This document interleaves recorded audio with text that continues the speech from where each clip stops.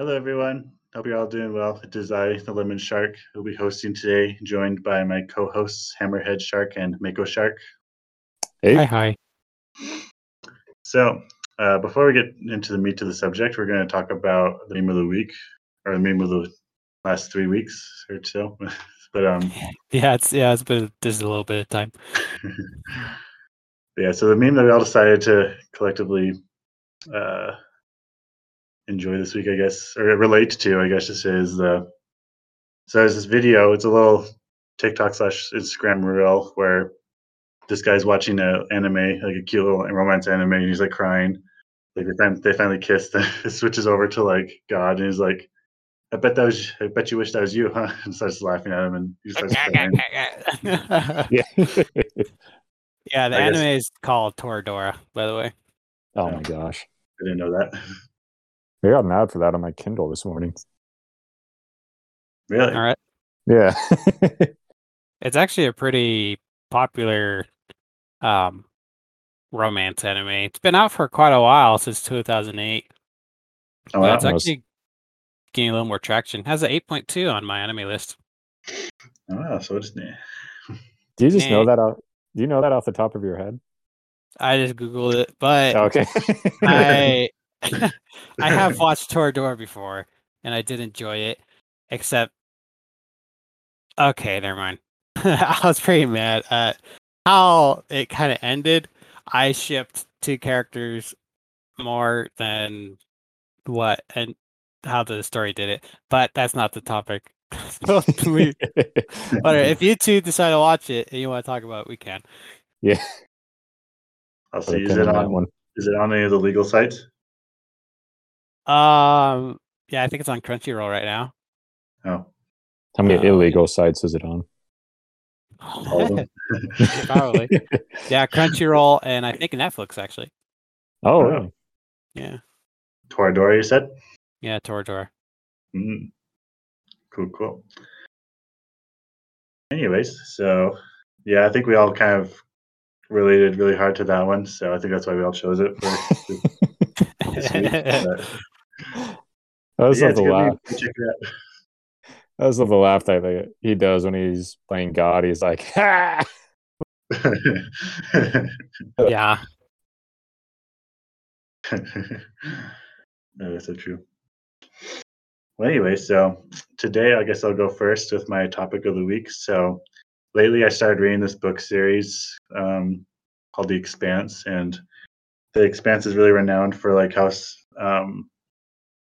close it is with like real life science and like how the space travel and all that stuff. It's like very like the most realistic sci-fi space opera out there, I guess, right now. And it got me thinking, like, does realism like how much does realism affect fiction? It's like how much does it matter to you guys if like a show's realistic or not, and like how does it affect your enjoyment? For me, go ahead. Go ahead. I feel like that almost kind of turns into a Star Trek versus Star Wars debate. It's like, I feel like that's a good way to frame it, because Star Trek, I remember a big fan of Star Trek that I met, he told me that they would consult with scientists as they were developing the show and ask them, is this the kind of technology we might have in 80 years? And they're like, yeah, we think that this could be stuff we might eventually develop one day. So, and they would frame, the kind of the stories and technology around that and how they presented it. So then on the other hand, you have Star Wars, which is like planet destroying space stations and space wizards with laser swords and, ships that have ridiculous designs, like the medical frigates. They just look cool, and we love them because they look cool, but they actually wouldn't work in real life. Yeah. So, Lemon, you're saying realism versus fantasy, right? Or I guess like just realistic, like just like realistic stuff. Like realism. I think it really depends what kind of genre I'm looking for. Like, Mako just finished talking about space, but for me, when it comes to space, just if it's fun, it doesn't really matter to me. Mhm. Just because it's the future, so who knows? A lot of things could change, Yeah, and yeah, it's just kind of a story. Um, but I would say more if it's kind of like more medieval fantasy, where a lot of the things that they're doing were stuff that was happening actually in history. Um, the way that they make armor and weapons, or just the way of life. I would want that to be accurate.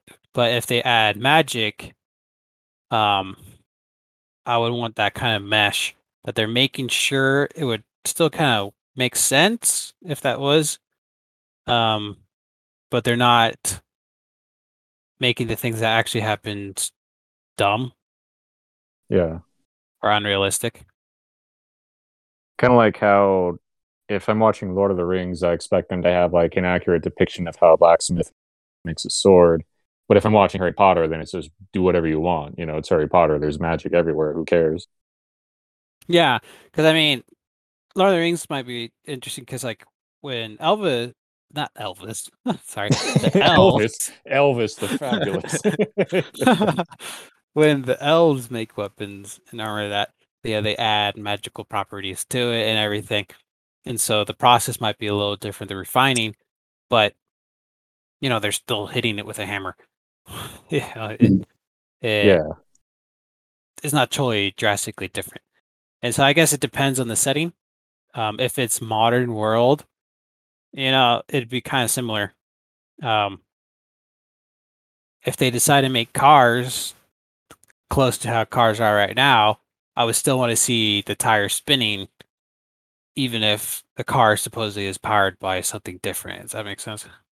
Mm. hmm I guess it's all about what was the term? Suspending disbelief or something like that. suspension of disbelief. Yeah, that word. Yeah, I guess it all depends on that. Another thing I just thought of, like, I guess it doesn't necessarily mean or matter if it's realistic to our world, as long as like it sets up its rules in the fantasy or science fiction world and like follows those rules. That's all that matters, I guess. Yeah. Yeah, like setting and genre play a big part in it. Yeah, definitely. But yeah, Yeah. that was my little thoughts I had over the last couple of weeks. Well, I Well, had yeah, go on. oh, I was just thinking like since we are just talking about that, how setting influences it. When I think of like stuff like Through the Looking Glass or The Adventures of Alice in Wonderland, I don't expect it to be realistic at all because it's an absurdist genre. It's meant to be weird and off the cuff and wacky. Mm-hmm. So it's just kind of anything goes. But then if I'm watching Band of Brothers, I expect them to make it realistic to how things were back during the World War II. Yeah. Right. But I was going to ask you, Lemon, um, in the Expanse, are they kind of going off the hook, I guess, or kind of sticking to that world's laws or something, or what kind of Yes. got you interested? Wait, what was that? Well, what kind of got you interested in this topic? Well, I just kept seeing like these videos of people like are fanboying over the Expanse, being like, "This is so realistic, I love it," and like people are like, "Oh, this is such a great show because it's so realistic." But I was thinking like, just because it's realistic, does it make it that great? And I think it's kind of cool because they use the realism to like add to the story. Like they use like for example, like when ships travel at high speeds, there's like a lot of acceleration and like a lot of dangers, just like accelerating really fast speeds. So like Mhm. they Yeah. use that as a drama device. And yeah, they also like mention how the bodies like there's this particular group of people in the expanse. They're called belters. They're the people that have what's the word, colonized like the asteroid belts, and they don't live in high gravity. Like the most gravity they're exposed to is like like 1 g or like half a g, I guess. Yeah, which makes sense. And like their bodies have changed to the point where like they're like totally different. They can't survive on a planet anymore. And everybody's like, whoa, like I never thought of it that way before. I remember it just kind of blew my mind. But like, it doesn't necessarily make the other old science fiction stuff bad, though. It's still good, even though like they ignore a few things. That's like the. But one thing that did annoy me from like another older show, Stargate. Oh, Yeah. One thing that annoyed me is like I never really thought about it until someone pointed it out. Like they travel to all these alien planets across the galaxy, but yeah, everyone somehow speaks English perfectly. oh yeah. I never Yeah. thought of it. I was like, wait a second, you're right. Like it kind of makes me like not like the show as much, but I was also thinking like, it's just a fun show. Like, like it doesn't matter if it's realistic or not. Yeah. I mean, they easily could have bypassed that and just said, we made technology that kind of scrambles it all and then translates it. But Yeah, they do that for Star Trek, but they don't do that for Stargate though. They just kind of like they don't even mention it. They're like, "Oh, I speak English. Cool, let's go." yeah, they probably didn't even think about it. I never knew the British. The British really reached out there, didn't they? The British Empire knows no boundaries. Laughs in British. Hey, those are my it's a small budget film, and like there's like a smaller budget film on sci-fi, and they're doing with the best they got, So yeah, can't really be too mad. Like when I was younger, I used to get kind of annoyed with the alien designs from like Star Trek. I'm like, if you got an alien from an alien planet, the only thing that's different about them is their pointy ears. Like, but I was like, well, they're also having to deal with like a lot of makeup and like stuff like that. They don't want to make like a really intricate design for each alien species, So I'm like, you kind of have to take into account those things too. Yeah, no, it's definitely. I mean, they're like a really good example of probably the Guardians of the Galaxy. Quite a few of them did have like masks or makeup on, but if you see sometimes like behind the scenes, it's just like a person with like a bunch of goodness, I don't want to call them other than balls, but it's just like focal points that they focus on, and then they can kind of edit that area and be on a green screen and make them actually look like an alien, and they they don't have to take the time to do all the makeup every scene. They just kind of get that saved and everything, and then it's a lot easier now. At least that's why I'm just pulling on my butt right now. I don't know exactly the process, but that would make more sense. Right. So, yeah, I think it's important not to take everything too seriously too. I think it's good to take everything for what it is, because like you see, I've been watching a lot of these lore videos of Star Trek, and they're like, why does this happen? Why does that happen? Like, why do these species look so similar? And back in my head, it's like just probably because the makeup designer had limited makeup supplies, Yeah. Like people like all these conspiracy theories. There's one cool conspiracy theory though. Like there's a conspiracy theory that like all the alien races in Star Trek are related through like a common ancestor, like some alien species spread out like all the aliens. So that's why they can all look similar and breed together. Oh, that's interesting. And like that actually makes kind of cool sense, because that's one thing that bothered me too. It's like, how is all these alien species like having like these hybrids together? Like what makes these genes compatible, But gotta take it for what it is, right? Yeah. I mean, Q could be taking play. Who knows? Oh yeah. Yeah. The Qs. But I feel like that's delving too much. Yeah. Yeah. The deep lore. But yeah, that was my thoughts for the week. Anyone else have anything else to add to that? No. Awesome. That was good. All right, Mako Shark, what do you got for us this week? Mine's a lot less in depth, I guess. I was just thinking, because so a little offhand topic, I found out there's a Street Fighter cookbook, which I bought, and it's fantastic. But I got to thinking about how I used to play Street Fighter 2 when I was a kid on our Sega Genesis.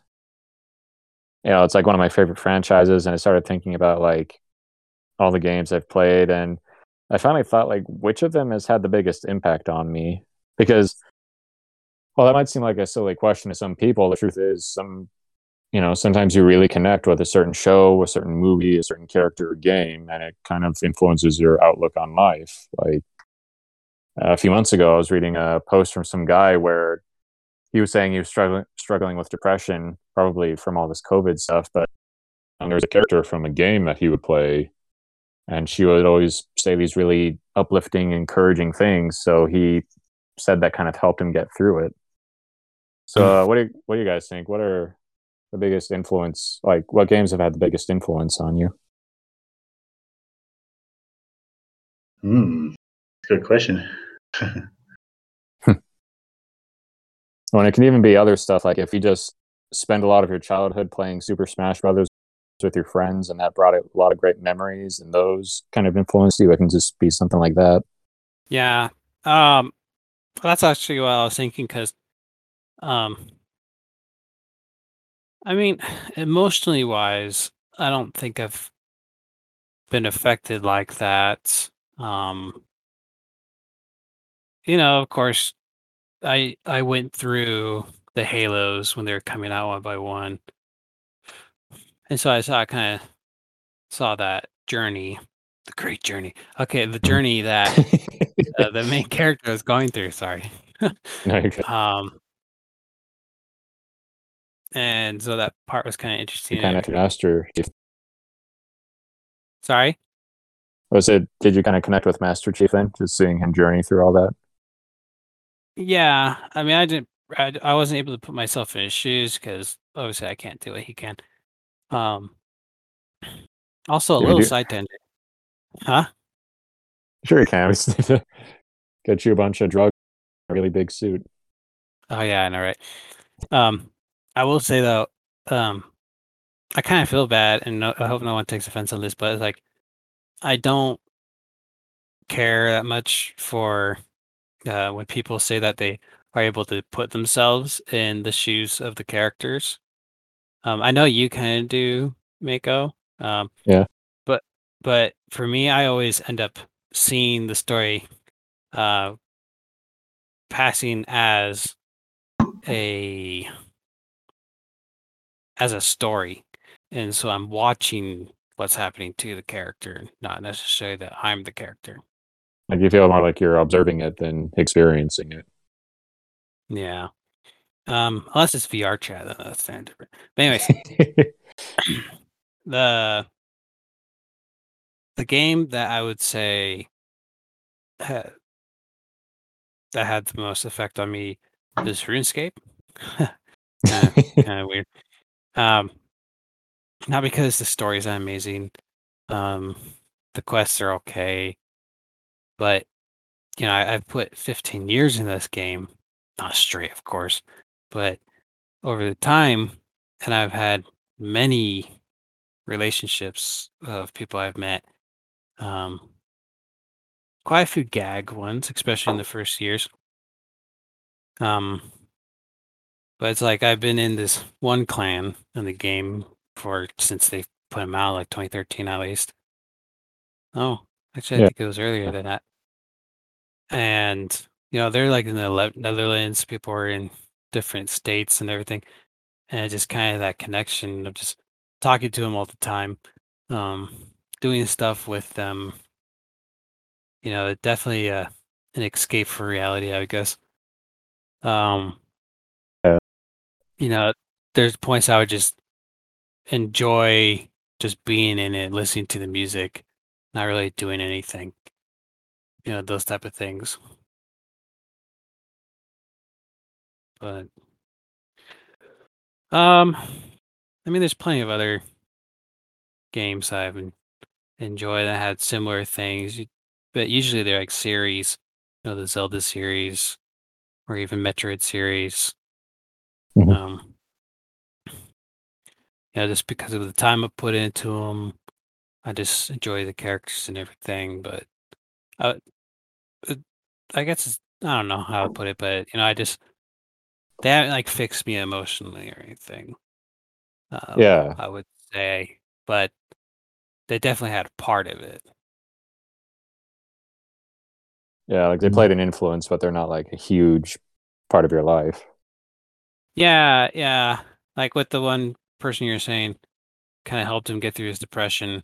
Yeah, maybe it did, and I didn't realize it, but I can't tell you right now that it did. I wouldn't recognize that.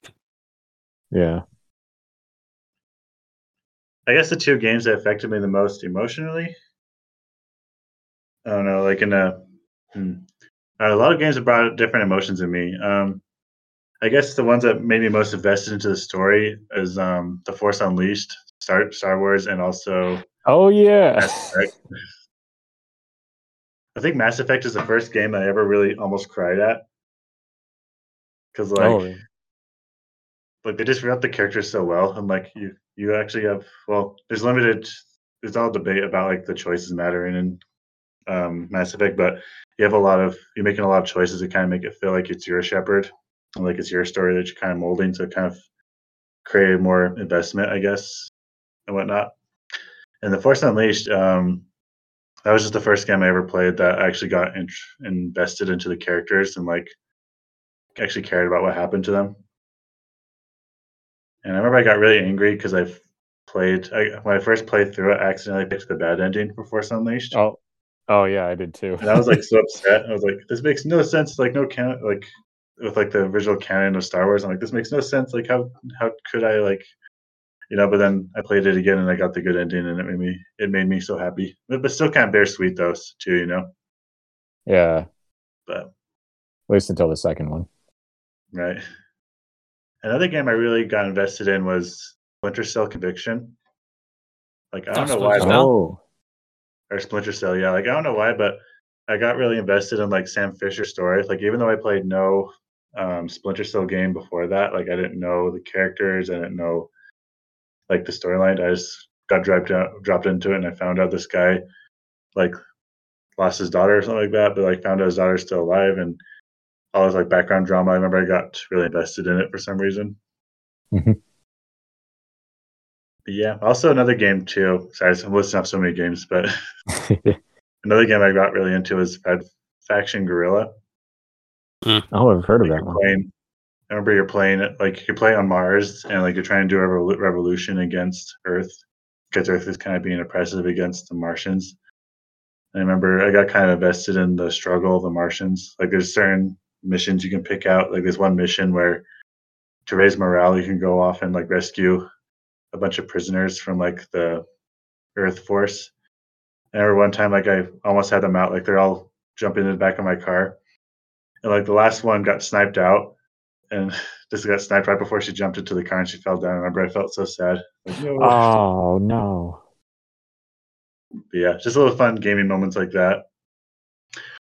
So another one. Sorry, I'm just mentioning so many games, but another one that really got me. I'm not sure if it's along with your question, but it got me emotionally invested is XCOM because you can create Oh your own yeah. characters and like you can kind of mold them, and like you can give them certain abilities, and like also another thing that's really cool is that, or not cool, but adds more stakes to the game is that once you like lose a character, they're gone forever. Like there's no respawning.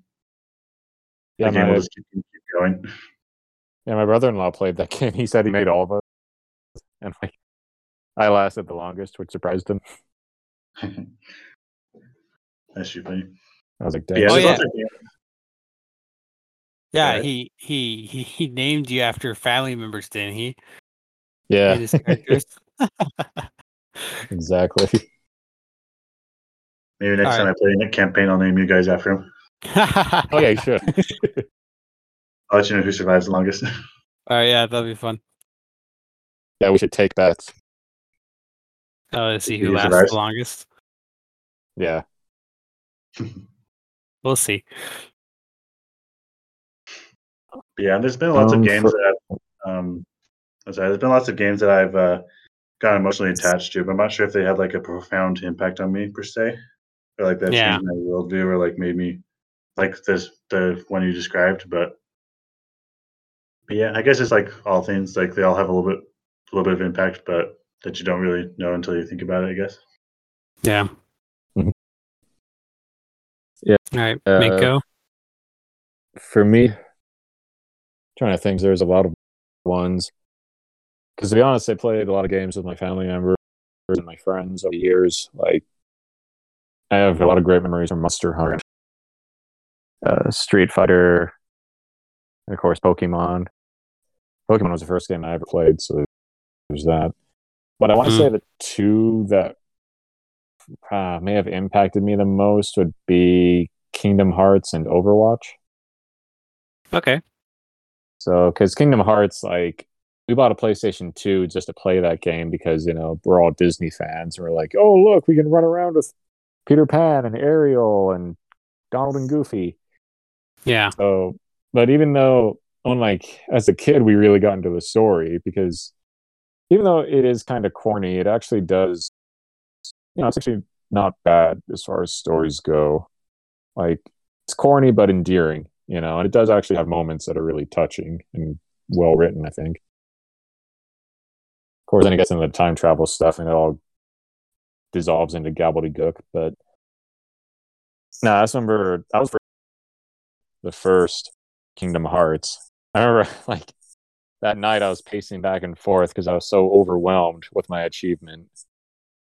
I was like, oh my gosh, I beat it. I can do anything. That kind of thing. I mean, I was like 9 at the time. Yeah. So, but yeah, it was a game, it was a game we all enjoyed together because we were all Disney fans. My older sisters played it. I remember at one point we got stuck because there's a wall you're supposed to shoot with fire and we couldn't figure it out. And then my older sister shot a fireball at it and it opened. We were like, how'd you figure that out? And she said, well, this is what Kyle always does, and just started attacking everything. Fine. So yeah, I mean, I feel like that's one I was the most emotionally attached to. I feel like that's kind of mellowed out over the years. Like, I haven't even finished the third one because I didn't like the ending. I still need to finish it, really. Yeah, you it's do. still a pretty good game. I was watching you play it the whole time. You were in my Let's Play, and then you just stopped playing. Oh, well, if you'd said that, I would finish it. I wasn't going to force you. Of course, it's your game, and wanted you to enjoy it. I think you could probably watch the last 2 hours of it. I think that's all I had left in it. Yeah, it's not the same, though. Yeah. It was the Let's Player that I could actually talk to. Oh, yeah. Well, we'll just all need to get back together physically, and then we can do it. Yeah. So, and then Overwatch, I'm going to say because it was the first online multiplayer game I actually ever played. Because, like I mentioned before, I've had anxiety issues in the past, and I was always like, I don't know how I'm going to handle it if some stupid 12-year-old starts telling me he screwed my mom and, stuff like that. So I was scared of being the one that lets the team down, and everyone's like, oh, you're a loser, you should quit the game, stuff like that. But then I played it, and I was like, actually, this is a lot of fun, and it's fun enough I don't care what anybody says to me. And most people on here are actually pretty cool, pretty nice. So, I have to say, you, at least from other people's experiences, you have really lucked out on nice people. In Overwatch? Yes.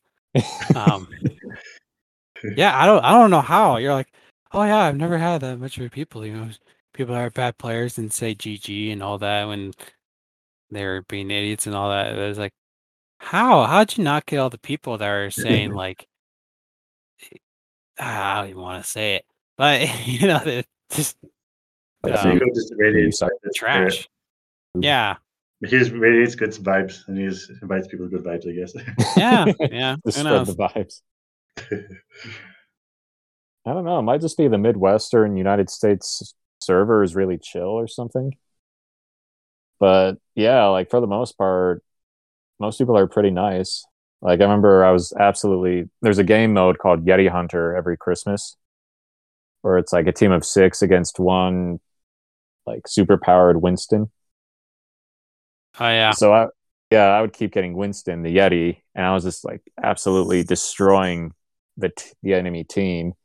And they were all nice about it. They're like, man, you're really good at this. Is Winston your main? And I was like, no, I just kind of switched to whoever I think we need. And they're like, oh, you're a jack of all trades kind of guy. They're just really positive and nice about it. So, and yeah, even when you get people that are mean about it, it's just kind of well, you're just an idiot. This is just a game. Yeah. I remember last time.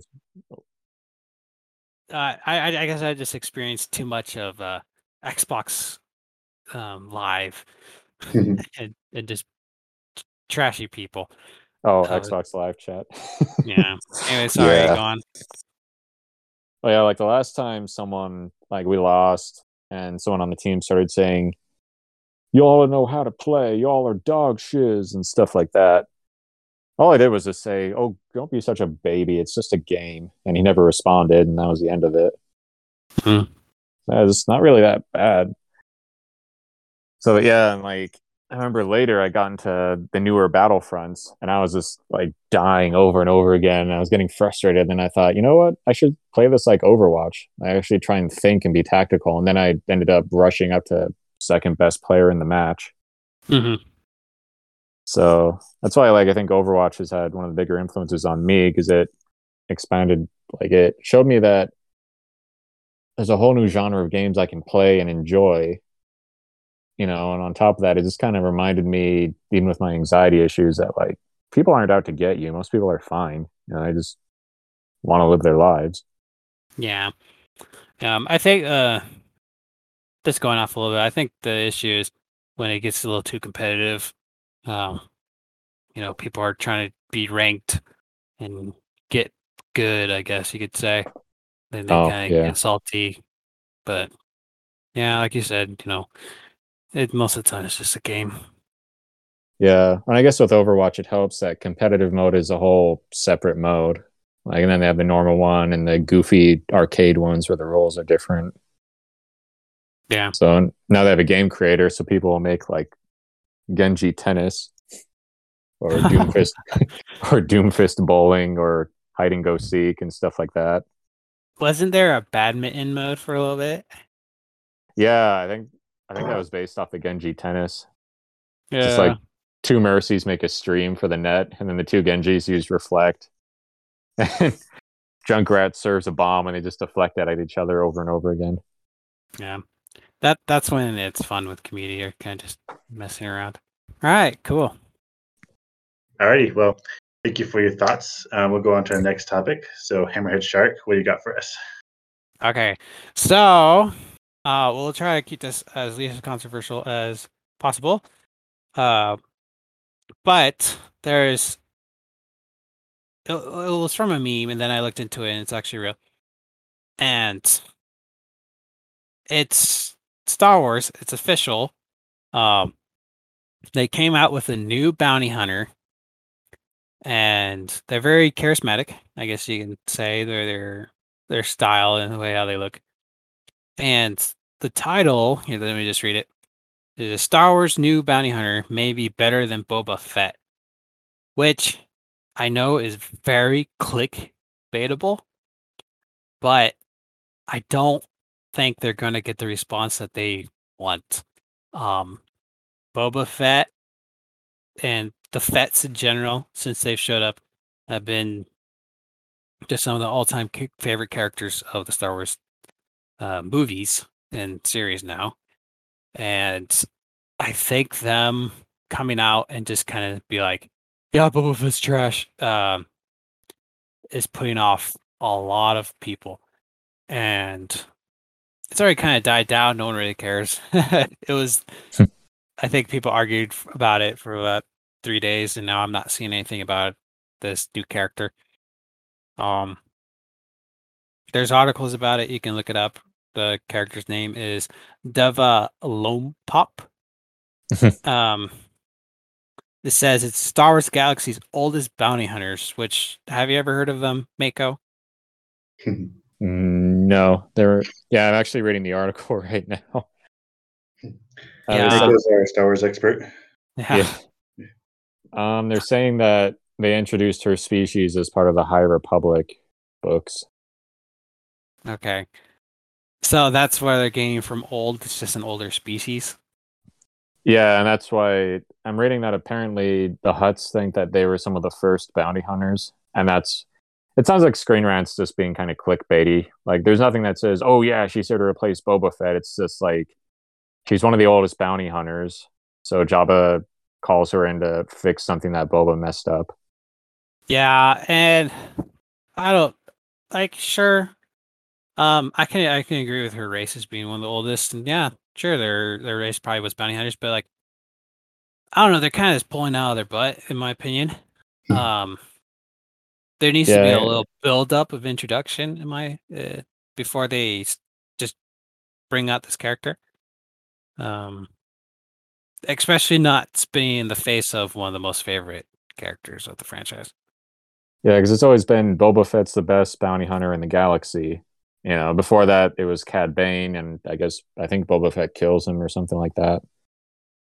So then they suddenly introduce this new character and say, "Oh yeah, she's a centuries-old bounty hunter, so she's more experienced and better than Boba Fett." And on the one hand, no, Disney hasn't actually said that. That's Screen Rant assuming it. Yeah, but it does sound like Disney could make that case if they wanted to, and I hope they don't, because it's like I just like Boba Fett. yeah. A lot of people like Boba Fett. They like his character. They like his style. He was the first introduction to the Yeah. Mandalorian for mostly everyone. Oh yeah. And, where was his character before?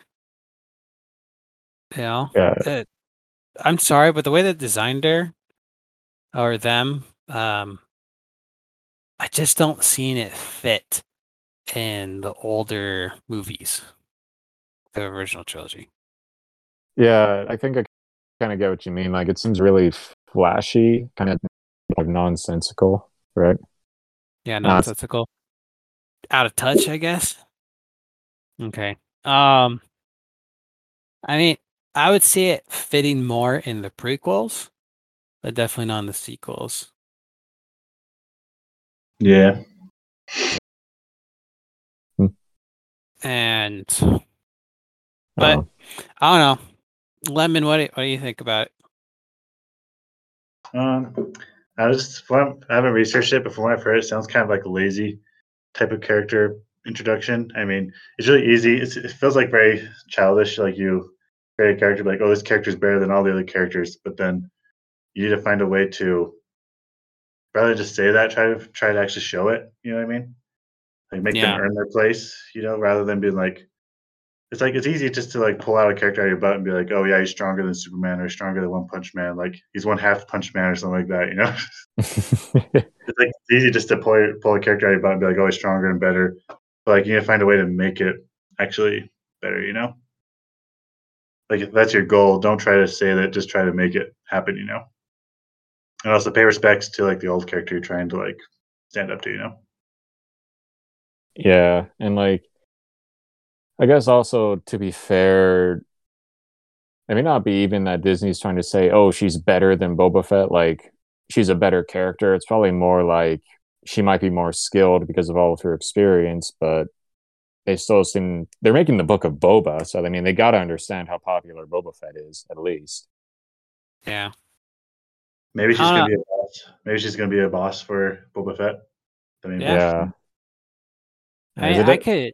It'd be kind of cool the way they introduce it. Is just she's existed or they have existed this whole time, but they just kind of stayed out of it, or they were a bounty hunter in the further outreaches of the galaxy.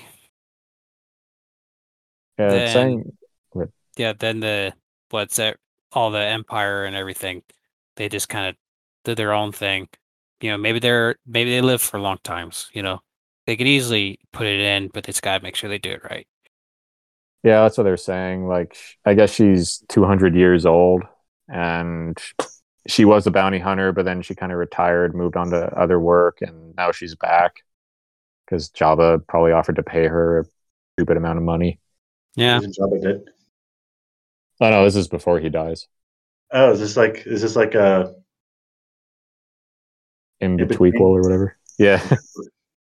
An in-between type of thing. Yeah, exactly. It's supposed to be around the time Han Solo's frozen in carbonite. Oh, okay. So, I mean, yeah, if they introduce her and they do it right and they're not obnoxious about it, just saying like, oh, it's a new character, they're so cool, you better love her kind of thing, then yeah, I guess I could give it a fair shot. Yeah. Just make sure you do it right. You're not you're actually making a character that you care about, not just someone that's trying to fit an agenda or check off some lists. Which, Yeah. with a good amount of stuff, they haven't been doing that. So they're just putting out stuff to satisfy the fans, which everyone's been appreciating and enjoying and buying up. Oh yeah, the Mandalorian finale was amazing. Yeah, I mean, it could really backlash, I guess, on these people. Just Yeah, depending who you talk to. that actually kind of reminds me of one of the reasons I thought Dragon Ball Z was the stupidest show growing up was because they would always come up with some new character who, for one reason or another is stronger than the previous villain. Like, they just have a higher power level. And eventually I was like, it just kind of felt dumb, Yeah, and it's just always like, well, where were they? Or Yeah. Well, they like usually there's just kind of cared.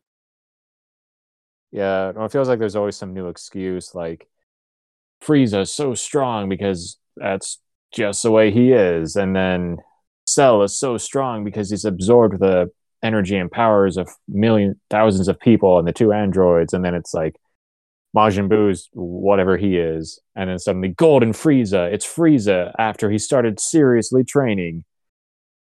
It starts to feel kind of dumb. Now, I like Dragon Ball Z a lot more now, mainly because of Abridged, but it still feels kind of like just, cheap writing. Yeah. So, meanwhile, as weird an example as it is, one of the things I like about Kung Fu Panda was that they tried to make each villain different. Yeah. Yeah, like the Yeah. first Tai Lung was an amazing martial artist, and then they had Lord Shen show up, and instead of being, a more amazing martial artist that's been hiding in the wilderness this entire time, he's just more of a psychological enemy for Po. So, and they even show him getting his butt kicked by the, kung fu masters in the beginning until he brings out the cannon. Yeah. So, and then whatever the water buffalo guy's name was in the third one, Kai. Yeah, Kai. His thing was like he learned how to steal chi, so it was like this new power that he had learned. Yeah, someone that probably wasn't a threat was seeing everything and then was able to become one. Exactly. I guess one kind of good example is One Piece. Well, not really. Okay, it's very okay. It's not that good of example, but it has parts that are good example. They introduced these characters way before, and then they're kind of just shadows, and we didn't know much about them, but we just know that they're really strong. And they kind of made them the goal, and so you're more focused on the super strong characters, and then you don't know there's a bunch of characters that are in the way that they have to take care of, which are also strong, but we're not focused on them because we're focused on the super strong ones, and that in that aspect, I think they did okay. But anyways, Lemon, do you have anything you want to add to that? Nope, I think I've added already what I thought about it. Yeah. I mean, I hope this new character is enjoyable. They have fun personality people will enjoy. Good work for the artist whoever designed them. It worked for Disney. Even if people don't like it, I don't care for it. But good for you guys. Yeah. Now that we're talking about it, she kind of looks she kind of looks more like she should be in Guardians of the Galaxy than anything else. Yeah, and I'm hoping that they don't mix those because Star Wars definitely has this quirky characters and people, but I wouldn't say that they've always been colorful. Yeah, that was actually one of the appeals of it. Was back in the day, every sci-fi, fantasy, whatever, was like sparkling, chrome, and clean futures and utopias, and Star Wars was unique because it was like, oh yeah, here's a astromech droid that can do millions of calculations, but it's old and dirty and beaten up, just like, a calculator nowadays that your dad had. Yeah. It's definitely changing. The prequels and everything. And sequels and the series. And so character can definitely fit. I don't think they'd fit in the original trilogy, but I would say they fit more in the current stuff in the 70s. Yeah. But won't be too nitpicky with the design. It's more of just how you're not better than Boba Fett. No one's better than Boba Fett. No one's better. Except Luke and Jedi, apparently. Yeah.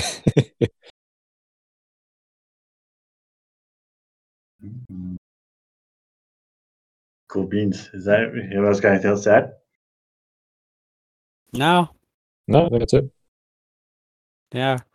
Sugoi. I guess for any listeners, we just all been busy. Things just haven't worked out, so sorry we took a while. We'll try to do the weekly. If just things just don't work out because of work and stuff, we might just do this every other week. But we'll just see what the future holds. We'll try for weekly if that's okay with you guys still. Oh yeah. Yeah, definitely. But all right. All right. Thanks for joining us today. See y'all next time. Bye. Yeah. Bye. Sleep well.